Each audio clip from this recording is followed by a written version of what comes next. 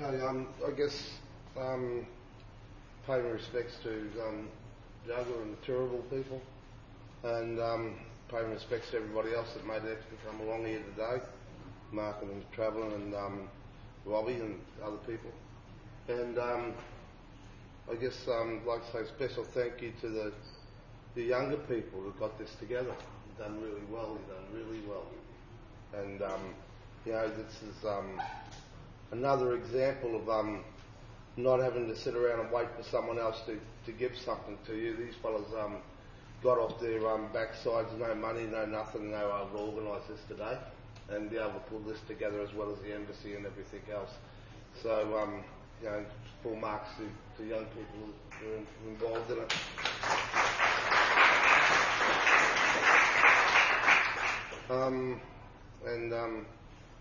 I guess if I ran over and died tomorrow, I'd be quite comfortable. No, it's going to keep on going. The question's not going to stop being asked, and that's what it's about.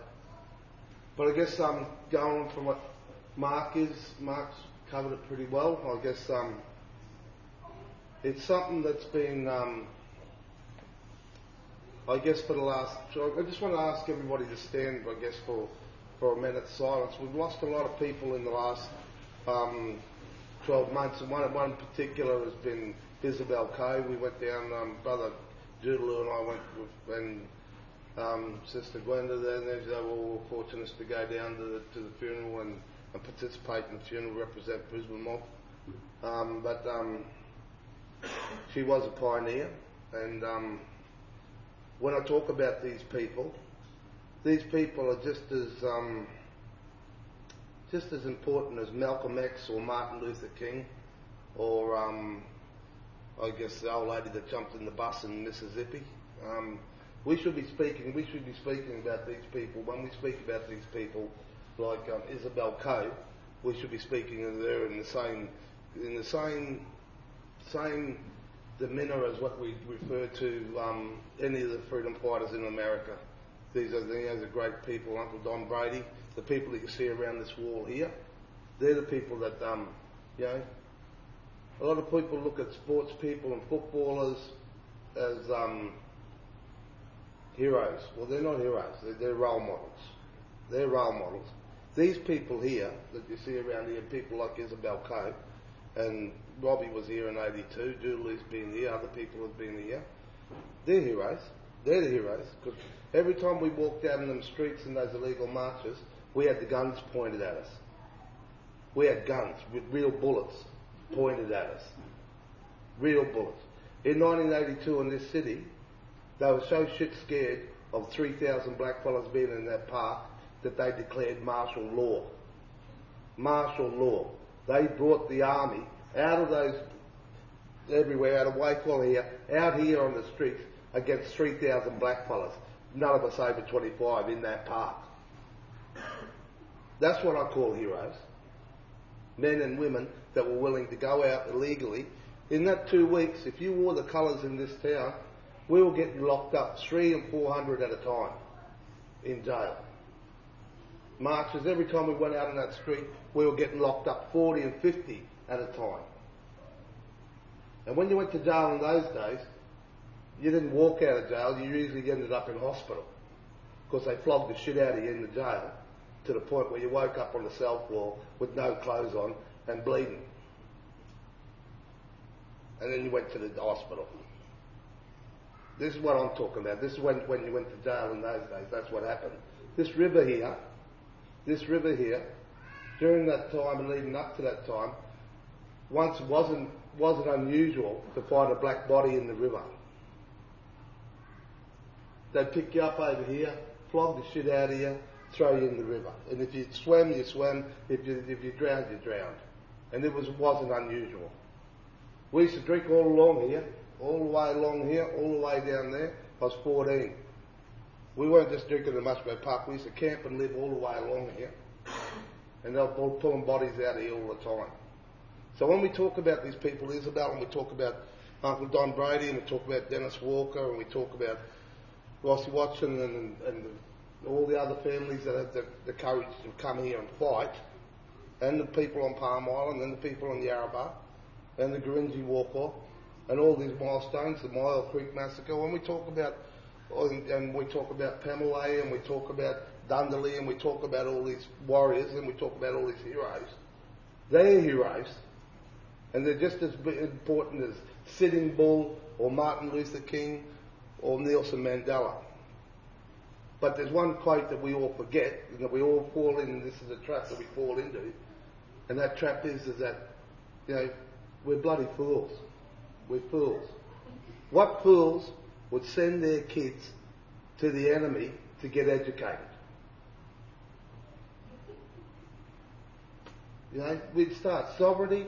Everything starts at home, in your house, with your family. It starts there. The truth, the education. You don't send your kids off to a school and expect them to come back and be the next Martin Luther King, or the next Don Brady, or the next Dennis Walker, or the next Robbie Thorpe, or the next Mark McMurtrie. Don't expect it. You're foolish if you do. We've got to start this stuff, and it starts with us. And the opportunity to start this stuff was given to us by a lot of those heroes. And so we honour those heroes with a minute of silence. Just remember about those heroes, those people. That's the legacy. Their memory only dies when we stop educating our kids about them. So just remember those fellas for the next minute. Yeah, thank you. Okay, have a seat. I guess I won't keep it too long, but I guess where I start from is that in terms of the sovereignty and self-determination, and a lot of other words go hand in glove, and we've been doing a lot of work over the last, I guess, if you have a look at that photo around there, you'll see a bloke painting a sign up there in the wall. Well, that was me when I was 19, and I just when we got turned down and we were arrested. So when I was here in '82, we were getting 19-year-olds, we were getting locked up and that sort of stuff here. So I've seen a fair bit happen in Aboriginal politics and Aboriginal Australia. I guess a lot of people come and go, and a lot of things change. And I think I sit back sometimes, and it's quite amazing how much has changed, and how fast it has changed, and how it has changed. And I look at it, for me, I grew up on a dirt floor, much the same as a lot of your parents, much the same as my other brothers here and sisters here. I grew up on a dirt floor on the bank of the river because we weren't allowed to live in the towns. And up until 1967, my first 5 years of my life, I was considered an animal, part of the flora and fauna. We've heard Mark talk about that with the 67 referendum, but prior to 1967, that's all blackfellas were, and it wasn't illegal to shoot us. So that was still the state of play when I was growing up. So I've seen a lot of things happen, I've seen, 1982, I saw, for the first time, all the prisoner of war camps, and these are Cherbourg, Warabinda, Yarrabah, Mornington Island, you go through Doomadgee, all those were set up as prisoner of war camps. That's where the worst of the worst blackfellas were sent. That's where the troublemakers were sent. That's where the ones that didn't want to be Jacky Jackies, that's where they were sent in Queensland. Well, I actually saw that and saw those communities be handed back. This march here, created a situation where all those missions, all those prisoner of war camps were actually handed back to Aboriginal management, where those people in those communities had a chance to govern and manage those communities and take possession of those communities the first time. A couple of years later, I saw New South Wales introduce land rights, and they took 7% of the state land tax for 10 years was given to blackfellas in New South Wales. I saw, I guess, the Northern Territory and the South Australian Land Rights Act come out. So we've seen a lot of things come and go, but I've also seen the NAC, which was a govt a national voice, a national government. I've seen ATSIC come and go. I've seen Congress now try and sit up there and do things. So we've seen all these things come and go. And a lot of things, some good, some bad. But the last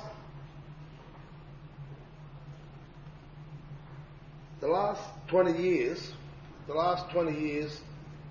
I guess, has been the hardest questions, the hardest time for Aboriginal Australia, for First Nations people in Australia. The last 20 years has been the hardest. All those other changes that have come about came about because they were social justice changes. They were changes that the average Australian and the average person around here could relate to what was happening in the deep south of America. People could relate to that. They could relate to what was happening in Mississippi or down in Tennessee or some other Ku Klux Klan movement. They could relate all this stuff to Australia up until the last 20 years. In the last 20 years, it's been real hard for the rest of Australia, non-First Nations people, to relate to what is going on in First Nations Australia. It's been really hard. Prior to that, it was quite easy. The questions were black and white. The 1967 referendum, for example, was a simple question. Are these people animals or part of the flora fauna, or do we consider them as being human beings? So 97% of the Australian public decided, okay, they were humans, that we were human. That must have been a real hard question to answer. But it was a bloody hard question. It cost them a lot of money and a lot of effort. Because a lot of people I don't think could read. But that was the question. Are these people human or are they not? And it took ages for them to answer that question. And we almost lost it. You know, it's a pretty scary thing. You know, it reminds you of what was happening in 1938 in Germany. You know, it reminds you of what was happening in the 1800s up to the 1900s and 1930s in America. It was a bloody hard question. Take us to the last couple of months, 6 months ago. We had the same thing. We had a question, a referendum, where the rest of Australia was going to come together. They were going to spend $200 million on the question about ownership, constitutional change about recognising the ownership of First Nations people to their country. You've all heard about it? You need this constitutional change so that you, First Nations people, know that you once owned this country. That's what and it's going to mean bugger all to you anyway, but we're going to spend $200 million on it. The first time Black Australia has been able to stand up and argue and say to people, shove your constitutional change up your arse, we don't need another change, we don't need to worry about it. We don't need the $200 million, we don't need Mick Dodson, Pat Dodson, Marcia Langton and everyone else that's on this exceptional panel, Noel Pearson, expert panel that worked 3 years to devise 4 questions about that basically summed up the situation that we no longer own the country. They spent all that money. It must be a really confusing situation, but my kids know the difference between when they got a bag of lollies and they haven't got a bag of lollies.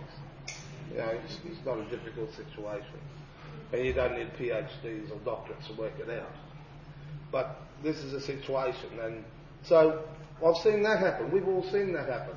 So the first time in history, we've actually been able to tell the government, don't set up another situation where we're forced to chase our tails and argue a bit between ourselves. We've been through the situation where people say, oh, you can't say that in public, you can't denigrate another black person, you can't talk about it like that. Well, that's bullshit. And I've always said it's bullshit, because we've always had good blackfellas and bad blackfellas since the day that Bennelong decided to go with Phillip and Pemulwuy decided to throw a spear at him. Yeah, we've always had it. It's part of haves and haves not. That's part of colonialism. It's existed here. So all these things are given, but they're not taught. And if they're not taught in the schools, that's why people turn up here and then try to listen to something. And there's always people that try to procure other things by lack of information or giving out the wrong information. Sovereignty is something, well, it's a word, but it's, sovereignty is something that you either have or you don't have. And right now, in this continent here that people call Australia, we've got two groups that have differing opinions on sovereignty. You have First Nations people that believe that sovereignty is something that we have and we've never seceded. And then you have the colonial, I guess, the powers that have come here, and the dominant society made up of non-First Nation people that believe that the Commonwealth and all their infrastructure gives them dominion and gives them sovereignty over this country. So that question's always going to be argued, and it's going to be argued by other people like Michael Mansell, or other lawyers. Going to be argued in the courts. It's going to be argued everywhere else, and that's good, because the more people that are arguing about it, maybe one day we'll come up with a solution to it. But me and other people, I guess, and where I come from is that we believe we never gave it up. We don't believe we give it up. Every day we practice it. Every day we participate in a Cold War situation.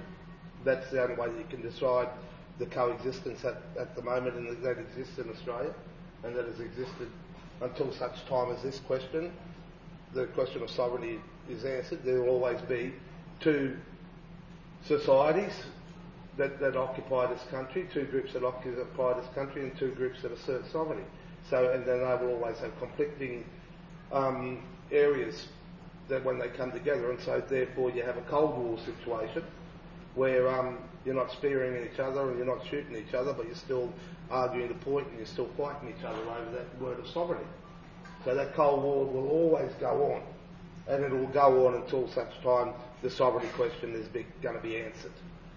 But as Mark said, and other people have said, this government is hell-bent on not answering that question, and it's throwing money after money after money to avoid answering that question. And that'll always happen until such time as Mark's able to get his case up, or Michael Anderson's been able to get a case up, or someone else gets a case up. But, and until that such time, I take the attitude is that we've got to be the agitator and make sure that fight's kept there, and that fight's from our side of the fence is always going to be keeping going. And the processes that are there is that for every action that the dominant society throws at our people, we have got to counter, and we have got to have an army, and we've got to counter that. Whether it's in the street, whether it's in the classrooms, whether it's in the Children's Services Office, in the docks, whether it's in the court every day, whether it's catching a bus, whether it's raising an embassy, whether it's going to participate in a mining hearing, everything, our job, my job as a Kooma man, as a warrior, is to be able to defend our sovereignty at every opportunity that we have. Every opportunity that arises, whether it's a Gidabal, Kooma, Gungari, Wankamara, our responsibility as warriors belonging to that country and representing our money, our country, is to defend our sovereignty. That's our job. And if we do that within our law, on every occasion, no one in the world can judge you as being anything but defending your country, as being a warrior.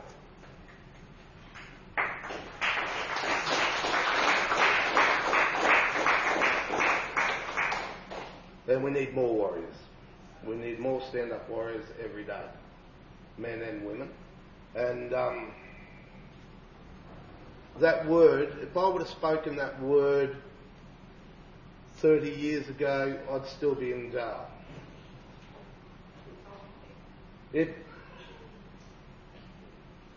The words, the language that we're allowed to use now is it's satisfying and it's actually a lot more direct.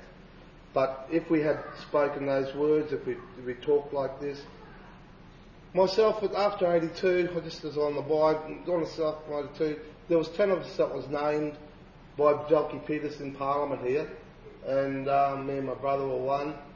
And if we got caught in Brisbane after the games, we had to undergo psychiatric assessment, and this was the order of Parliament.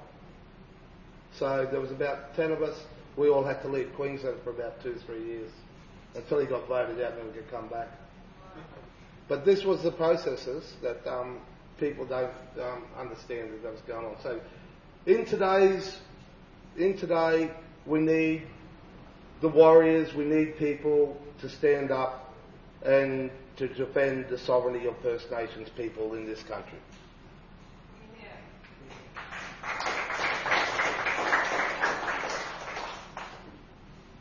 The process that is really unclear, and this is the last 20 years has caused this, is that the involvement of non-First Nations people and our ability to convince and to educate and make aware the non-First Nations people about their responsibilities in answering this question is something that has been purposely bastardised over the last 20 years. No fault of your own. It's been something that the MPs, the governments, the state, local governments and the education system has purposely done, so it creates that gulf for the last 20 years that everyone thinks, oh, these fellows are happy with their native title process. That doesn't exist. What I've been doing and Doodle have been doing is that we've been going out talking to as many non-First Nations groups as possible and saying to these people, look, you call this country home now. You're calling this continent home. Whether you're Anglo-Saxon, Celtic, Muslim, Middle East African, but you've come here and you've called this country home. Therefore, us as First Nations people, we have a responsibility that if you're going to come and live on our country, you know the rules of the country and you know how to behave in the country. Because right now, what the situation is happening is that you're coming in to a country that is occupied or that is being controlled by force, and that question of sovereignty, or the certainty about sovereignty and the doctrine of this country is under question. And when we talk to people of the new arrivals, we try to explain to them that there is a place here in this country. It's a great country. There's a lot of wealth in the country. There's a lot of opportunity in the country, and it's better than dodging bullets every day from much of the homelands that they come from, and they call that civilised. Don't know when you're going to get bombed. Don't know when you're going to get shot at. Don't know when some other fellow's going to come in and grab your kids, and then there must be a shocking situation. But we've lived through that. We've lived all through that, and we've still been able to hold ourselves and be able to approach these questions in a civilised way. So that question of the new arrivals, what are the new arrivals? What's their role in answering this question of sovereignty? Do they want to answer the question of sovereignty? Do they want their kids to grow up in a place that's not founded on bullshit and lies? Because that's what it is. My daughter burns that flag because it's a flag of lies. That's what it is. People come up to me and they say, my grandfather fought under that flag. And I said, well, what war did he fight in? Oh, he went away overseas in the First World War. And I said, well, the flag didn't come into existence until 1948. So this is bullshit. And this is what they're trying to teach your kids when you swear citizenship down the road here.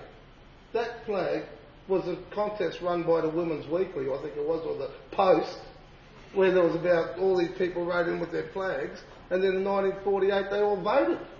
We didn't get a vote on it, but they all voted and they chose that flag. So no one bloody went to Old Glory and waved Old Glory down the street and said that they went to fight in bloody Japan or Korea over that flag. It was bullshit.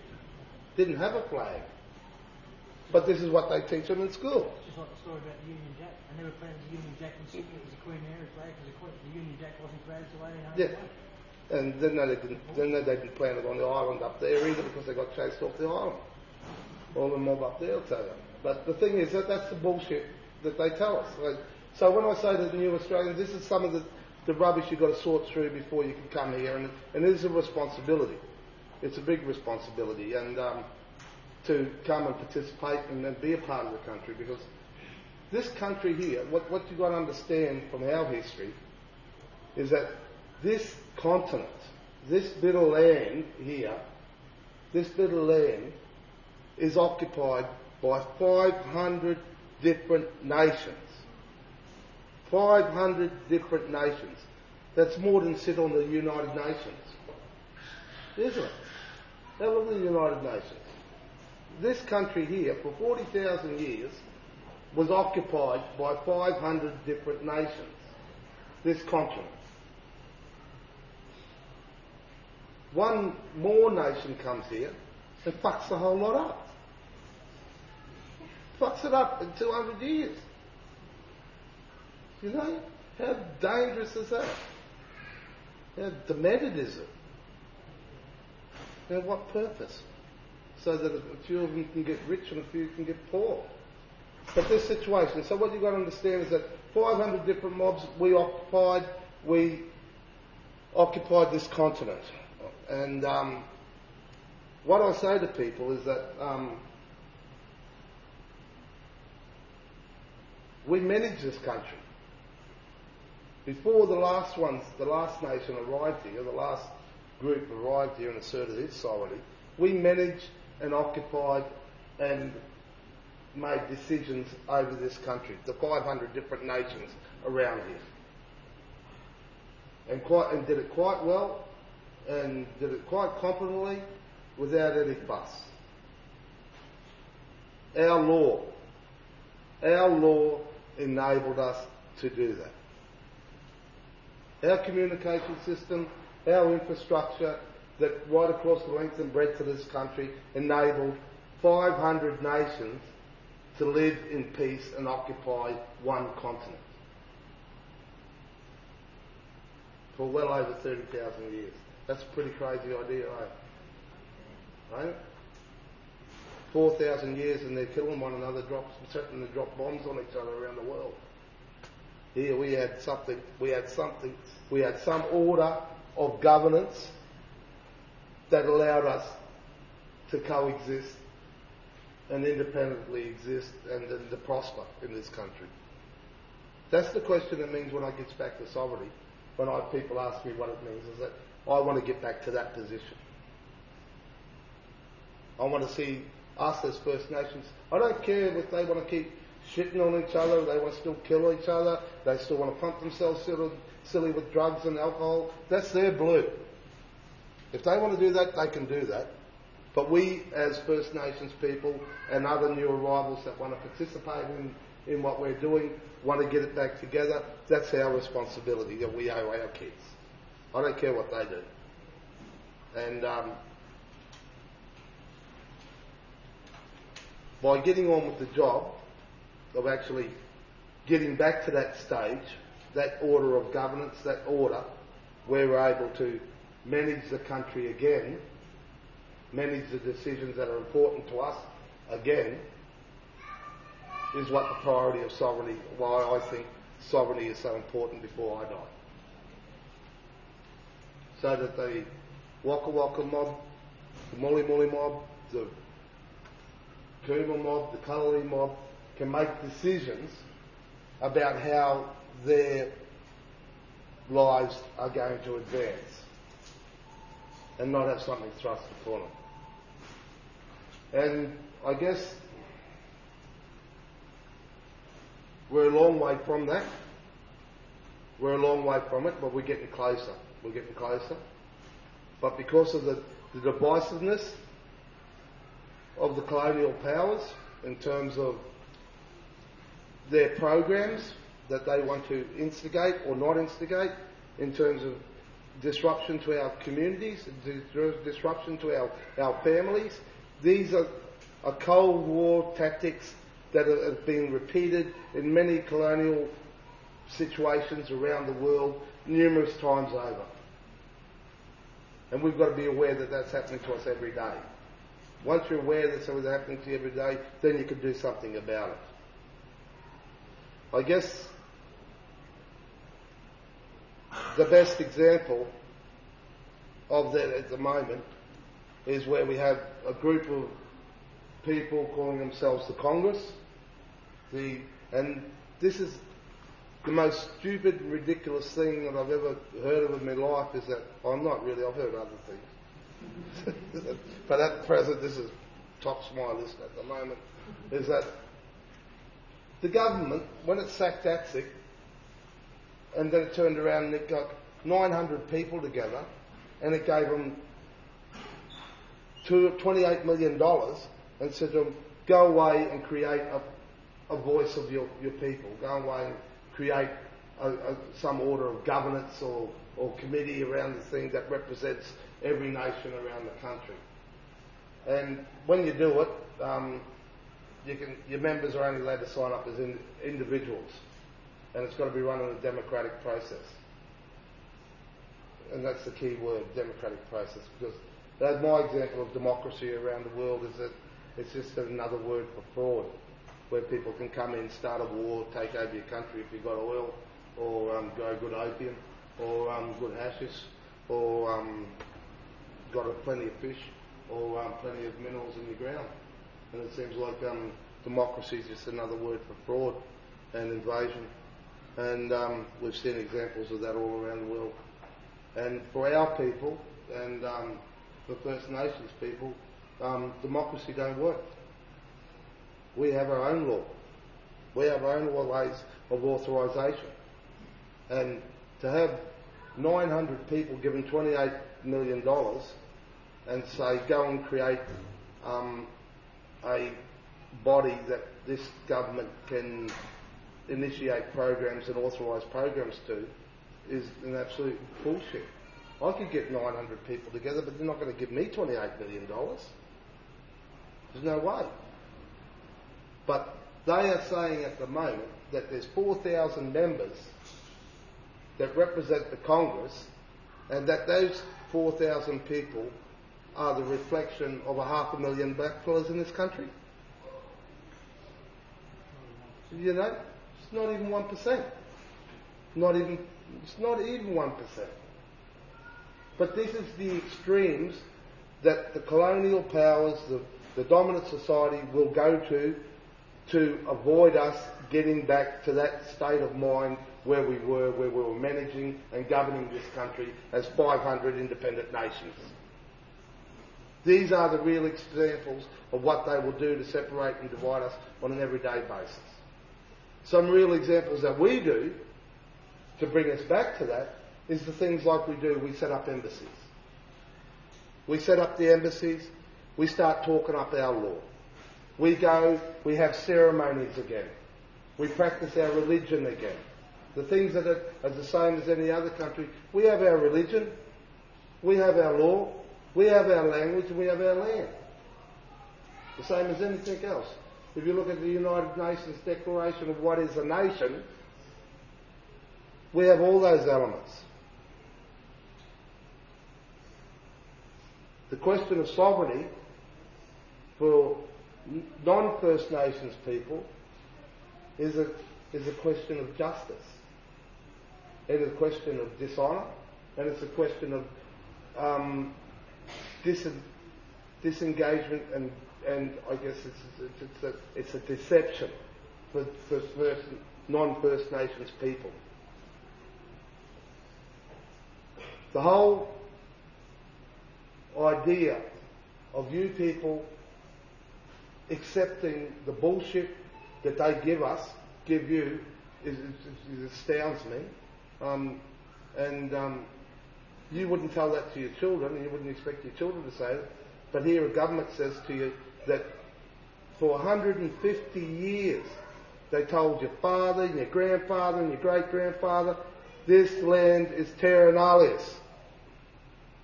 You've all heard it, haven't you? You've all heard it. There was no one here, no one was here, and there was no lights on, there was nothing, so we just came in and took the country. And so I've got Packer and Murdoch running around and all their kids and Mercedes and everything. Well, we just came along here, it was here, we just kept it. Terra nullius. Oh, how did you come down? Oh, it was terra nullius. We all heard it, right? 20 years ago, in their own court, 5 Murri Islanders got up there and put the question to the rest of the country, and those 6 judges said, terra nullius doesn't exist. It's wrong. We're wrong.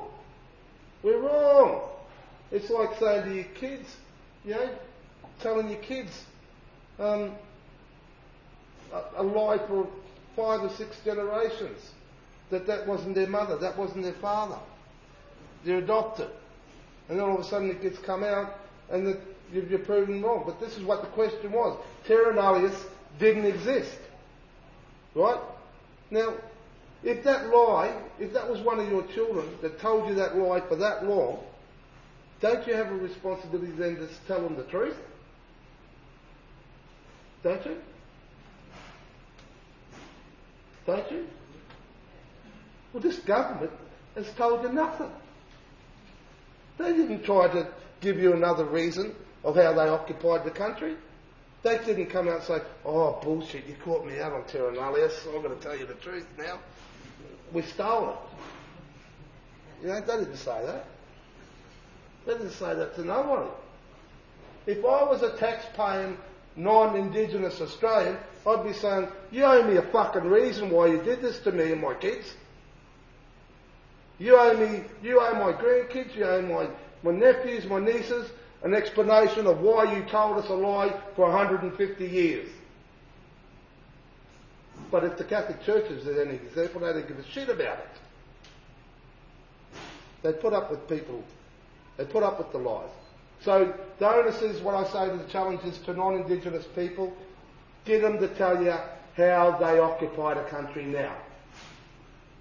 They're responsible to tell you, if terra nullius doesn't exist, how do we now have dominion over this country? They owe it to you. They owe it to everybody. We, as First Nations people, couldn't give a shit how they think they owe this country. Because they don't. We already know who owns the country. We already know how we inherit the country. My children know how they inherit the country. My grandchildren will know how they inherit the country. We don't need the explanation, but multinational Australia does. The school teacher teaching grade 5 at Dinmore State Primary School does. We don't need it, they do. And when that question is asked, then we can start talking about other things like reconciliation, about coexistence, about respect. That's when you can start tackling those things. Because until that question is answered, and I haven't met many lawyers, but maybe one day a lawyer's going to take it up where those 5 Murri Islanders never got a chance to ask the next question. And I spent a lot of time with Quickie at uni in the early days. And if he was alive, he would have asked that question. He would have got up straight after that was found that terra nullius didn't exist, he would have demanded that they now give him the reason of how they occupy this country. He would have demanded, and I know he would have demanded, he would have said, well, okay, if terra nullius doesn't exist anymore, you tell me now how you occupy this country. You tell me now how you have dominion over my island. He would have said that. But there was a lot of dogs that went straight running after Keating and said, we'll get you out of this mess, boss. Noel Pearson, the Dodson brothers, Lois O'Donoghue, all the ATSIC appointed goats. What do you think they came up with ATSIC in 12 months' time so they could answer this question? And that's what they delivered on. You don't have to answer the question, no one will worry about it. We'll create this native title process. And then they'll be too busy worrying about fucking native title to worry about answering the question about terra nullius. And it worked. 20 years, all our families, all our tribes, all they can worry about is that who's got native title over their area. Who's walking the line?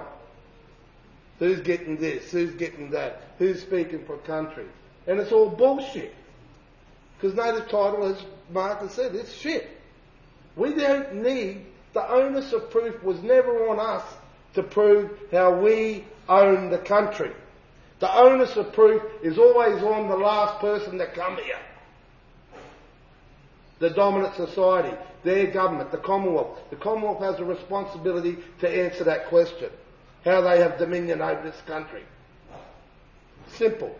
We expect our kids to tell us the truth. We expect them to tell you the truth. Simple. The native title process,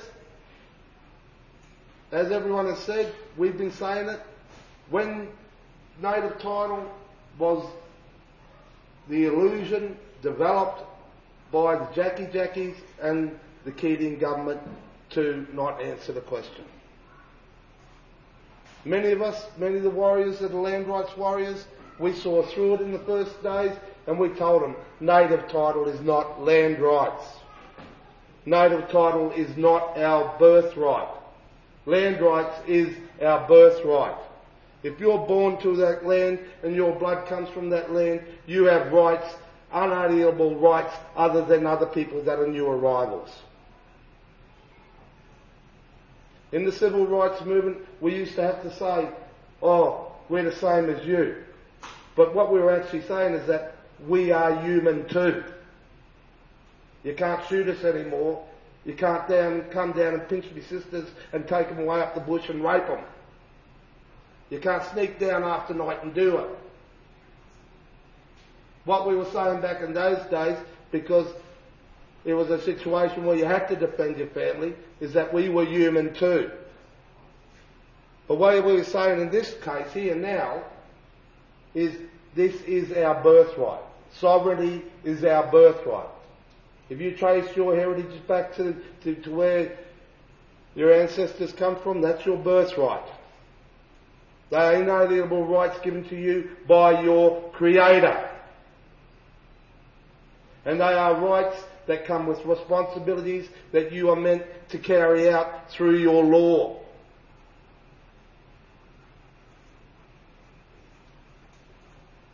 Our law, what we do, and how our warriors accept their law and how they choose to practice those laws today is called self-determination.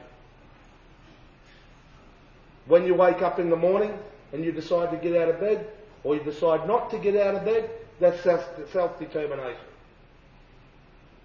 That's what it is. Because you're a free man, you're a free woman, that's what you decide to do. Our law, when it comes to our decisions and our practices, our law is our law that's given to us. So, I guess, where we go, and how we get back to that situation that I described earlier, how we as 500 nations around this country get back to that table and we allow the new arrivals to take a seat at that table too, to decide how this country is to be managed into the future and how people can live in a just and have a just reason for living in this country. Because the rationale under terra nullius wasn't a just reason. You owe it to your grandchildren and your great-grandchildren to settle the question of sovereignty in this country. And it has to be a just reason of how they occupy this country and how they coexist in the future. But to get to there, it is, and I make no apologies for it, is that there is a Cold War that goes on at the moment, and there's good people and there's bad people. And the confrontation, the bullshit and the illusionist policies have to be met with confrontation on every avenue and every step. Otherwise, it's like a pox that just infests and keeps growing and causes a lot of grief. But I believe, I guess, if the sovereignty question is taken out and is put back out there, it was killed. It was tried to be killed. It tried to be outlawed by Aboriginal Australia in the last 20 years. And I say that with no word of a lie. It's been our own people. I call it the last 20 years, it's been the time of the gatekeepers. This last 20 years has been the time of the gatekeepers. And they haven't been white gatekeepers, they've been black. And they've been paid a lot of money as senior public servants and advisors to keep that gate closed. And that gate was the sovereignty gate. The only gate they had open was a gate called native title. The sovereignty gate has been closed. It's been closed for resources. It's only been now in the last 2 years that the sovereignty gate has been opened. And once enough people walk through that gate, down in Sydney, down in Canberra, here in Brisbane, here today, the more people that keep that gate open, the more chance we have to have that question answered. But the gatekeepers, the last throws of the gatekeepers are the Congress. Are those people in Congress? I put it to the Congress board. I said, you've got all these resources. Why don't you create a Congress of First Nations and not a Congress of individuals? They have the ability to do it, but they choose not to. Because for many of them, if they had to go back to their own mobs, their own nations, they wouldn't be allowed to talk. They'd be told to sit over there in the corner. Many of them are small boys and small men with no responsibility, and they only put up there through a democratic process where they're elected by 4,000 other like-minded people. But our law is a law that can never be tampered with, because it's a law that enabled 500 nations to live and manage this country from the first sunrise. But thank you for your time.